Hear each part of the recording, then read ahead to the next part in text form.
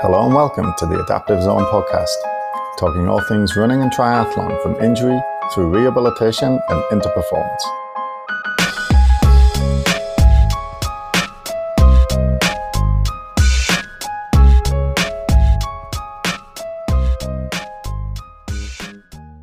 Tonight's question is coming from Christine, who is wondering about adding cross-training to a running schedule. So we're going to get to that, but more importantly, today's beer is a Day-Glo it's a dry hopped India Pils from Belly Hop Brewery. I stopped in there on the way home, and I prefer their Grasshopper. That's the one I wanted, but they didn't have it. So this is what we get tonight. All right, cheers. Cross-training, I mean, it means different things to different people, right? So it depends what we're talking about here. I often talk about cross-training in the context of injury because I work with injured runners, right? So that's who I see, and that's why we're talking about it, because they can't train, they can't run. So it's like cross-training is a way to continue to gain fitness, or at least lose less fitness while you're injured, in order to essentially just keep you going, heading towards your goal, which is usually a race. But there's other forms of cross-training. There's the same sort of cardio-based, exercises like the elliptical or biking, that kind of stuff, where you're not, it's essentially just, it's like running, but not running, right? So you're still trying to just get fitter, but you're doing like cardio stuff. So elliptical, rowing, biking, swimming, that kind of stuff. But it's not really significantly different in the objective. The objective is to get fitter. Then other types, there's like strength training, right? Which is very different, right? You can't strength train yourself you can't just do strength training if you want to do a marathon, right? You have to run as well. So it's like, it doesn't sort of feed directly into it. And then, there's other things like stretching, yoga, flexibility, Pilates, things like that. So, the number one, I mean, we'll talk about all of them. The number one rule when it comes to cross training is, in my opinion, that it shouldn't impact your running training. So if you have a particular goal in mind, like doing a half marathon in 12 weeks, and you have your training program that says you're going to do, let's say, 4 to 5 runs per week, and one of them's going to be like an intense hill training session maybe, and one of them's going to be like a long run. That's a fairly typical plan. Then to go away and do a cross-training session on the Tuesday, which might be, let's say, an hour on the elliptical, and then in the hill session on the Wednesday, where you're supposed to go as hard as you can't go as hard as you would have because you're tired from your Tuesday cross-training session. That would defeat the purpose of the cross-training. It's not complementing the training anymore.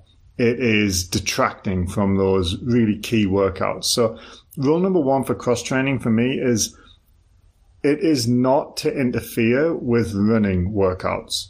Whether the running workout is a very easy zone 1 recovery run, or a very hard zone 5 sprint interval session, or a very long zone 2 run, if you are not able to perform that as well as you could have because you're tired or sore from a cross-training session, whatever that cross-training session may be, or even just like mentally fatigued because you've got too much stuff to do, then I'd say that's defeating its own purpose. It's not helping you get fitter. It's actually getting in the way. So that's rule number one, and that sort of adds as a caveat to anything else I'll say, that if it violates rule number one, then you wouldn't include that.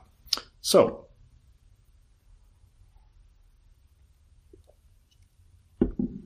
I'll start with what is probably the most familiar area for me, which would be cardio type cross training when you're injured, in order to substitute for the running that you can't do.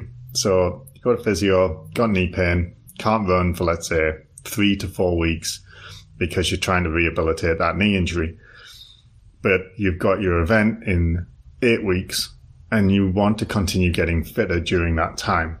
So what you're going to do is try and continue to gain the physiological adaptations that you get from cardio type exercise. So that's increases in mitochondrial density, increases in capillary network density, increases in muscle size and strength, improvements in like VO2 max and in cardiac output and left ventricular hypertrophy and all these like physiological changes that come from just being out of breath a lot, right? So when you're out of breath, that's what stimulates those adaptations. So when we're talking cardio cross training, for the purposes of substituting when injured, we want to try, I sort of work off a zone substituting minute by minute kind of philosophy. So we take your training program. Let's say you were supposed to do, let's say it's a Tuesday, right? And you were supposed to do a 45-minute zone 2 run. And we're going to work from a 5-zone system. So if anyone's not familiar with the training zones, it's like zone 1 is like as easy as you could possibly get. Zone 2 is like, I could do this for a couple of hours, maybe if I'm fit enough. Zone 3 is like, I can sustain this for maybe an hour, more like 20 minutes for most people. Zone 4 is like what you would do if you were doing like a track workout. And zone 5 is like sprinting, like a 100-meter sprint kind of thing. And you define zone 5 by like, you can't sustain it any longer than, 30 seconds or so. So it's got to be very, very intense. And you could also just kind of mix that into easy, moderate, and hard, right? So all of our training should be, allocated to one of those zones. So if you're training for, again, if we go back to half marathon, then each workout should be geared towards one of those intensity sections. So if it's Tuesday and you've got a 45-minute zone 2 run, but you can't because you've got knee pain, then what you're going to do is a 45-minute zone 2 cross-training session. So that might be 45 minutes and an intensity of 2 out of 5 on the bike or in the pool or on the rower. And in that way, you'll still benefit from those physiological changes, those physiological adaptations that come from cardiovascular work. I think I was saying like a 45-minute zone 2 bike ride. You're still going to get all those physiological adaptations. But what you don't get is the physical stress on the knee, right? So that mechanical stress that the knee would have to undergo if you were running, you don't experience that. So that allows you to sort of continue training, but not annoy the knee. So that's the purpose of cross training when you're injured. Yeah. And I've got a blog that I've written about that. It sort of just goes through it in a little bit more detail. And what I'll do in the description for this video, I'll put a link to that there. So if you do have an injury and you want to keep training, which you absolutely should, then read that. And it just talks about this principle and how to do it in a little bit more detail. But that's essentially it. You substitute your current training program of running for a training program of biking or swimming or something that you can do that doesn't hurt. But you match the minutes and you match the intensity. All right. Okay. First part done. Cross training when you're not injured is a little more tricky. For me, it's not as an area I'm as well versed in, but I'll just share my thoughts on it. The first thing is that most people who get into running don't do a lot of cross training in my experience. When I ask them what they're doing, they're usually just running or maybe a little bit of something else, but it's not really with the purpose of it being cross training. So they might play golf or tennis or something like that, but it's not because they want to improve their running training. It's because they enjoy it. So cross training for runners is quite uncommon, really. And And that was certainly true of me pre-2019. So in 2019, I got into triathlon, and now I can kind of see the benefits of it and wish I'd been doing it all along. So it's definitely a good way to get those physiological adaptations without the stress that running puts your body under, because running injuries are very problematic. Depending on which study you read, it's somewhere in the region of a 50% chance that you'll get injured in any given season. Now, that's not a definite risk factor, but that's not a definite value for your risk of getting injured, but it is one that comes up often. But there's quite a widespread in the research that I've read about it. What you can say, though, is that if you go to your local running club and there's 10 people there, a few of them will have had an injury in the last year. They are very, very common, and they often make us miss big chunks of training and often races too. So if we can do stuff in our regular training when we're not injured that helps us not get injured, then that's a good thing to do. And cross-training would be something that we could do, provided it still obeys rule number 1, where we're not impacting the running workouts. The running workouts must remain the sort of key to your preparation. You can't run a half marathon if you've never run one before without running. You got to run, and you got to run a lot. So you'll get your training program, and you want to stick to that. As long as you're not getting pain, and as long as you're not too tired. If you are getting those things, then you might want to consider substituting in a bit of the cross training early before an injury becomes a problem. And if you're not too tired from your current training program, then some additional cross-training, cardio cross-training, I think would be really good, because again, you still get those physiological changes that I talked about earlier. But again, you don't increase your injury risk by increasing your volume too much, right? So this is especially important for people who are new to running, because most running injuries happen in the first couple of years. It seems to be like the longer you've been running, the less likely you are to get injured, and the shorter time you've been running, the more likely you are to get injured. So if you're going to have, let's say 20 running injuries during the course of a lifetime of running, they're going to be kind of packed into your first 5 or 10 years, and you'll get much less in the last 5 or 10 years, right? So if you're new to running, if you're in your first 1, 2, 3, 4 years, thinking about injuries is a good idea, and thinking how can I avoid them is a good idea, and thinking cross-training might be a nice way to increase your fitness without increasing your risk of developing those injuries. So, I sort of, after getting into triathlon, started to see the benefits, particularly of the biking. Like the swimming definitely helps, but I can't do as much volume of swimming just because it's less convenient. But the biking, I do a lot of biking now, and I can run just as well as I could 2 years ago. In fact, a bit better. And I don't do much running at the minute because I have to do a lot of biking because I've been training for triathlon races. So the fitness side of it stays high and goes higher when you're doing a lot of, let's say, biking. And I've just had way less trouble with pain, right? Like pain in my legs and foot injuries and shin problems I've had in the past. Like, just because I'm not doing that level, the biking just doesn't have as much impact. So it's just inherently less likely to get injured. So I think it's beneficial, particularly if you're new to running, to add some cross training that is low impact. So swimming, biking, rowing, elliptical, they're the kind of most common. And because they don't have much impact, the chances are they're not going to drastically increase your injury risk, but they are going to add a lot of fitness. So it's just a nice way to get a bit more fitness without having to run more. And because running more can be, especially in your first couple of years, can be a way to increase your injury risk, okay? Something like biking, right, as a cross-training exercise, it's a pro and a con because it's very low limb dominant, right? So it's a lot of quads and glutes, not much calf.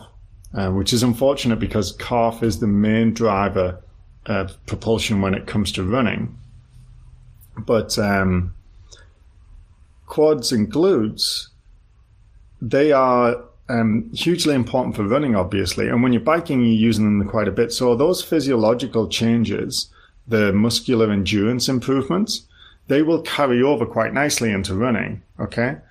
That's a good and a bad thing. It's a good thing in that it will potentially make you make those muscles more capable of producing a good run performance, but it's more likely to make you tired for your key running workout of the week the next day. So that is potentially, I mean, it's just something to think about, right? Like, you don't want to go for a 2-hour bike ride when you know you've got to do a 3-hour run the next day because your muscles are going to be tired, right? It's kind of common sense. So it's good in that there's crossover with the muscle groups that you're using, the dominant muscle groups in, say, something like biking or like a step machine or an elliptical as well. So they're sort of lower limb dominant.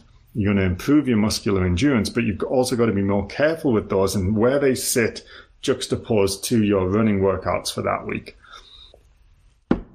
Upper limb dominant. So they use swimming, and then a full body thing like rowing. You know, you still get your physiological benefits, but you spare the lower limb, right? You spare the muscles. My dog just laid down. Oh, he's so cute. You spare the muscles of the legs because they're not as important for propulsion in those activities.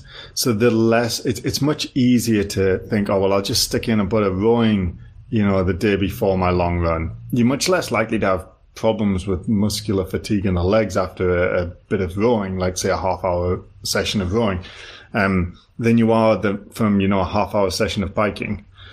So it allows you to, you know, if you're going less lower limb dominant cross training, you can be a little bit more free and easy. You'll still get those physiological fitness benefits. Don't have to worry so much about tiring out your muscles. But you won't get those muscular endurance benefits that you might be after. When it comes to lower limb dominant cross training like biking and an elliptical, stair machine, that kind of stuff, you have to be much more careful with where they are positioned in the week relative to your key running workouts, but it's not as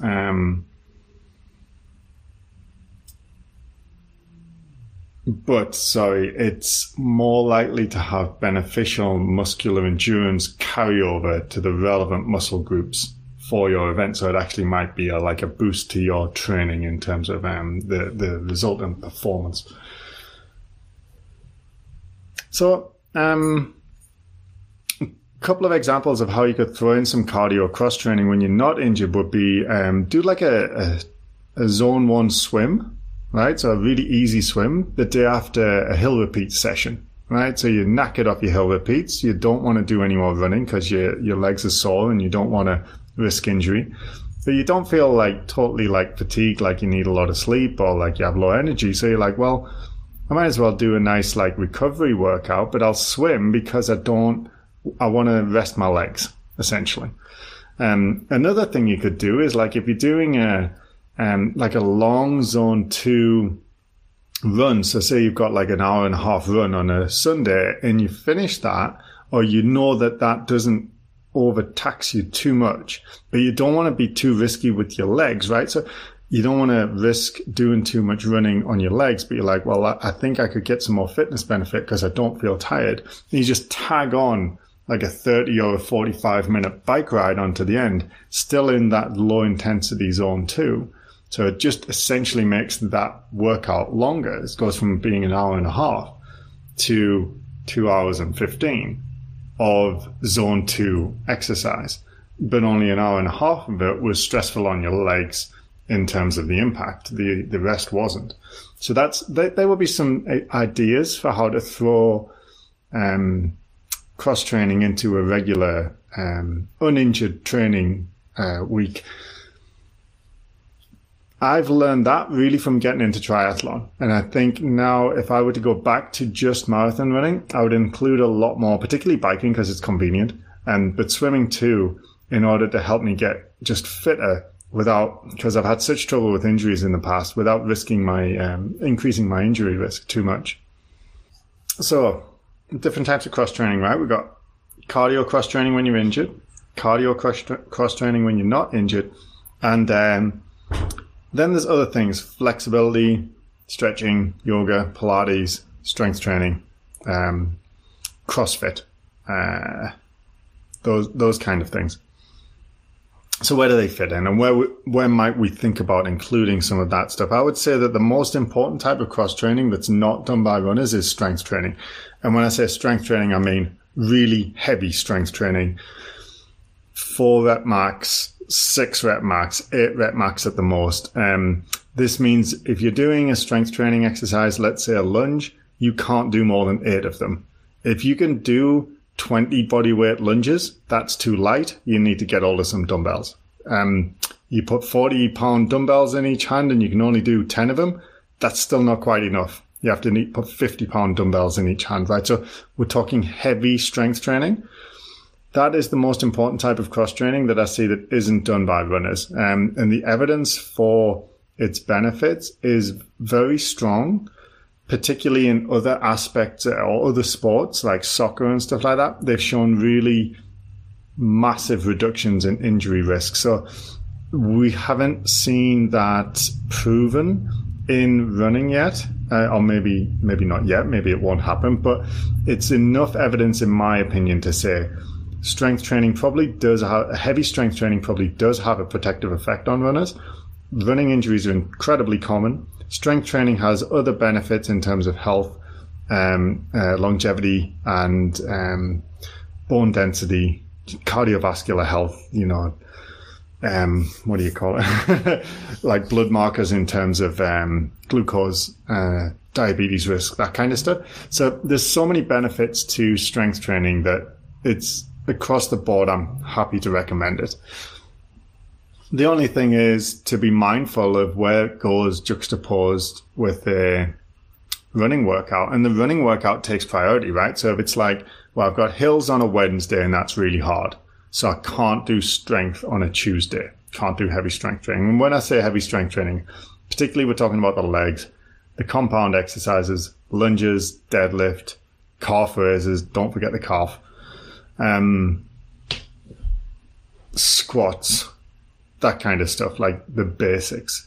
You're going to go heavy, but you can't do it on the Tuesday, because if you do, you'll be sore in your muscles on the Wednesday, and Wednesday's hill repeats, and you got to nail that one, right? So you're not allowed to do it on the Tuesday, because it would have an effect on the Wednesday key running workout. Then it breaks rule number 1 of cross training, so you're not allowed to do it. So, what you could do, though, if you had no running workout on the Thursday, or you just had a recovery run after your hills, then you could do your recovery run and then do the strength training. And the fact that the strength training wouldn't be perfect because you just done the Wednesday key workout on the hills and you've already done a recovery run and you're a little bit tired, that's okay, because your goal is not to get super strong. Your goal is to avoid injury and to get fit enough in running to do your event. So, I would say you're always going to prioritize the running training, but we're going to try and include the strength training. And if I was going to say what's ideal, it's probably 2 to 3 strength sessions a week. What is realistic for me, that's too much for me personally, but it's not for everybody. So a lot of people will do that amount of strength training quite happily, and that doesn't have a detrimental effect on their, free time or their running training. So what I do personally is I do 0 to 1 strength training in the summer or the in season, right? And I do 1 to 3 strength training sessions a week in the winter. And what I do in the winter is I'd set myself a goal of trying to get my deadlift or my squat to a certain weight. And I go really hard for, 3 to 6 months on the strength. And then in the summer, I just think, you know what? I'm strong enough now. I want to enjoy my summer. I'm going to bike ride. I'm going to swim. I'm going to run. I'm going to go hiking. Because I'm not a pro, I'm not going to worry too much about the fact that I'm going to lose some strength during the summer months. that's me personally. If you really have a big problem with injury, or if you really find that that beating a PR, or achieving a new goal in a race is really important, then you might want to be more strict than that, more diligent with your strength training throughout the year. But I would still say that you want to sort of fluctuate. When you have this sort of in season, you want a bit less strength, and when you have out of season, a bit more strength. So it might not fluctuate as severely as mine does, but I would still say a fluctuation there is beneficial, because it's very hard to focus on getting very strong in the gym when you're focusing on trying to hit peak performance fitness leading up to a race. So that's how I'd suggest introducing strength training. And then sort of bottom of the list for me would be things like flexibility-based or balance, control, core strength-based exercises. And that sometimes sounds controversial. I don't think it's super controversial. They don't have the same evidence that in support of their ability to improve performance in running or reduce injury risk across other sports. I don't think they're superior to the forms of exercise I've already mentioned. So that isn't to say that there's no benefit to including things like yoga, Pilates, stretching in your program. What it is to say is that the studies that have been done on things like stretching for reducing injury risk have just found that it just doesn't really. It doesn't seem to have a huge detrimental effect, but it doesn't seem to have a particularly positive effect. And that's reasonable because, when you look at someone run, if you were to measure the joint angles in their hip, their spine, their knee, their ankle, their shoulder, they don't reach end of range or anywhere close to end of range. And stretching takes a joint to its end of range to stretch out the muscles and then tries to push it further to try and increase flexibility or to try and increase range of movement. Or if you're not accessing that end of range, then it stands to reason that it's not going to be kind of crazy helpful to increase that end of range, right? So that's why, it's a mixture of the lack of evidence in support of flexibility-based or flexibility-focused cross-training. And that's not the only reason that that a lot of people go to Pilates and yoga, right? They don't just go there to get more flexible. What I'm saying is that a lot of runners talk to me about not being flexible enough. And that's what I'm getting at, that increasing your flexibility is often not the key to achieving whatever goal you've set, which is usually either a longer race or a faster race. And I wouldn't say that yoga, Pilates, stretching, and things similar to that are the best way to achieve that goal. But they may have other things that you're like super into that makes you want to do them, right? So it's just like, not to say that they're bad, just that they don't serve the purpose that I just sort of outlined. Christine also asked how to prepare for a half marathon, how to get started, what are the key workouts and that kind of thing. I'm either going to do that one next week or just do it at another time. It's just a little too much to get it all into one session. So I'll just try and sum up what we've talked about so far. And if you have any questions, just stick them in the comments. Cross training for runners, there's kind of 4 different types, okay? We've got cardio cross training when you're injured, cardio cross training when you're not injured, strength training, and flexibility based training.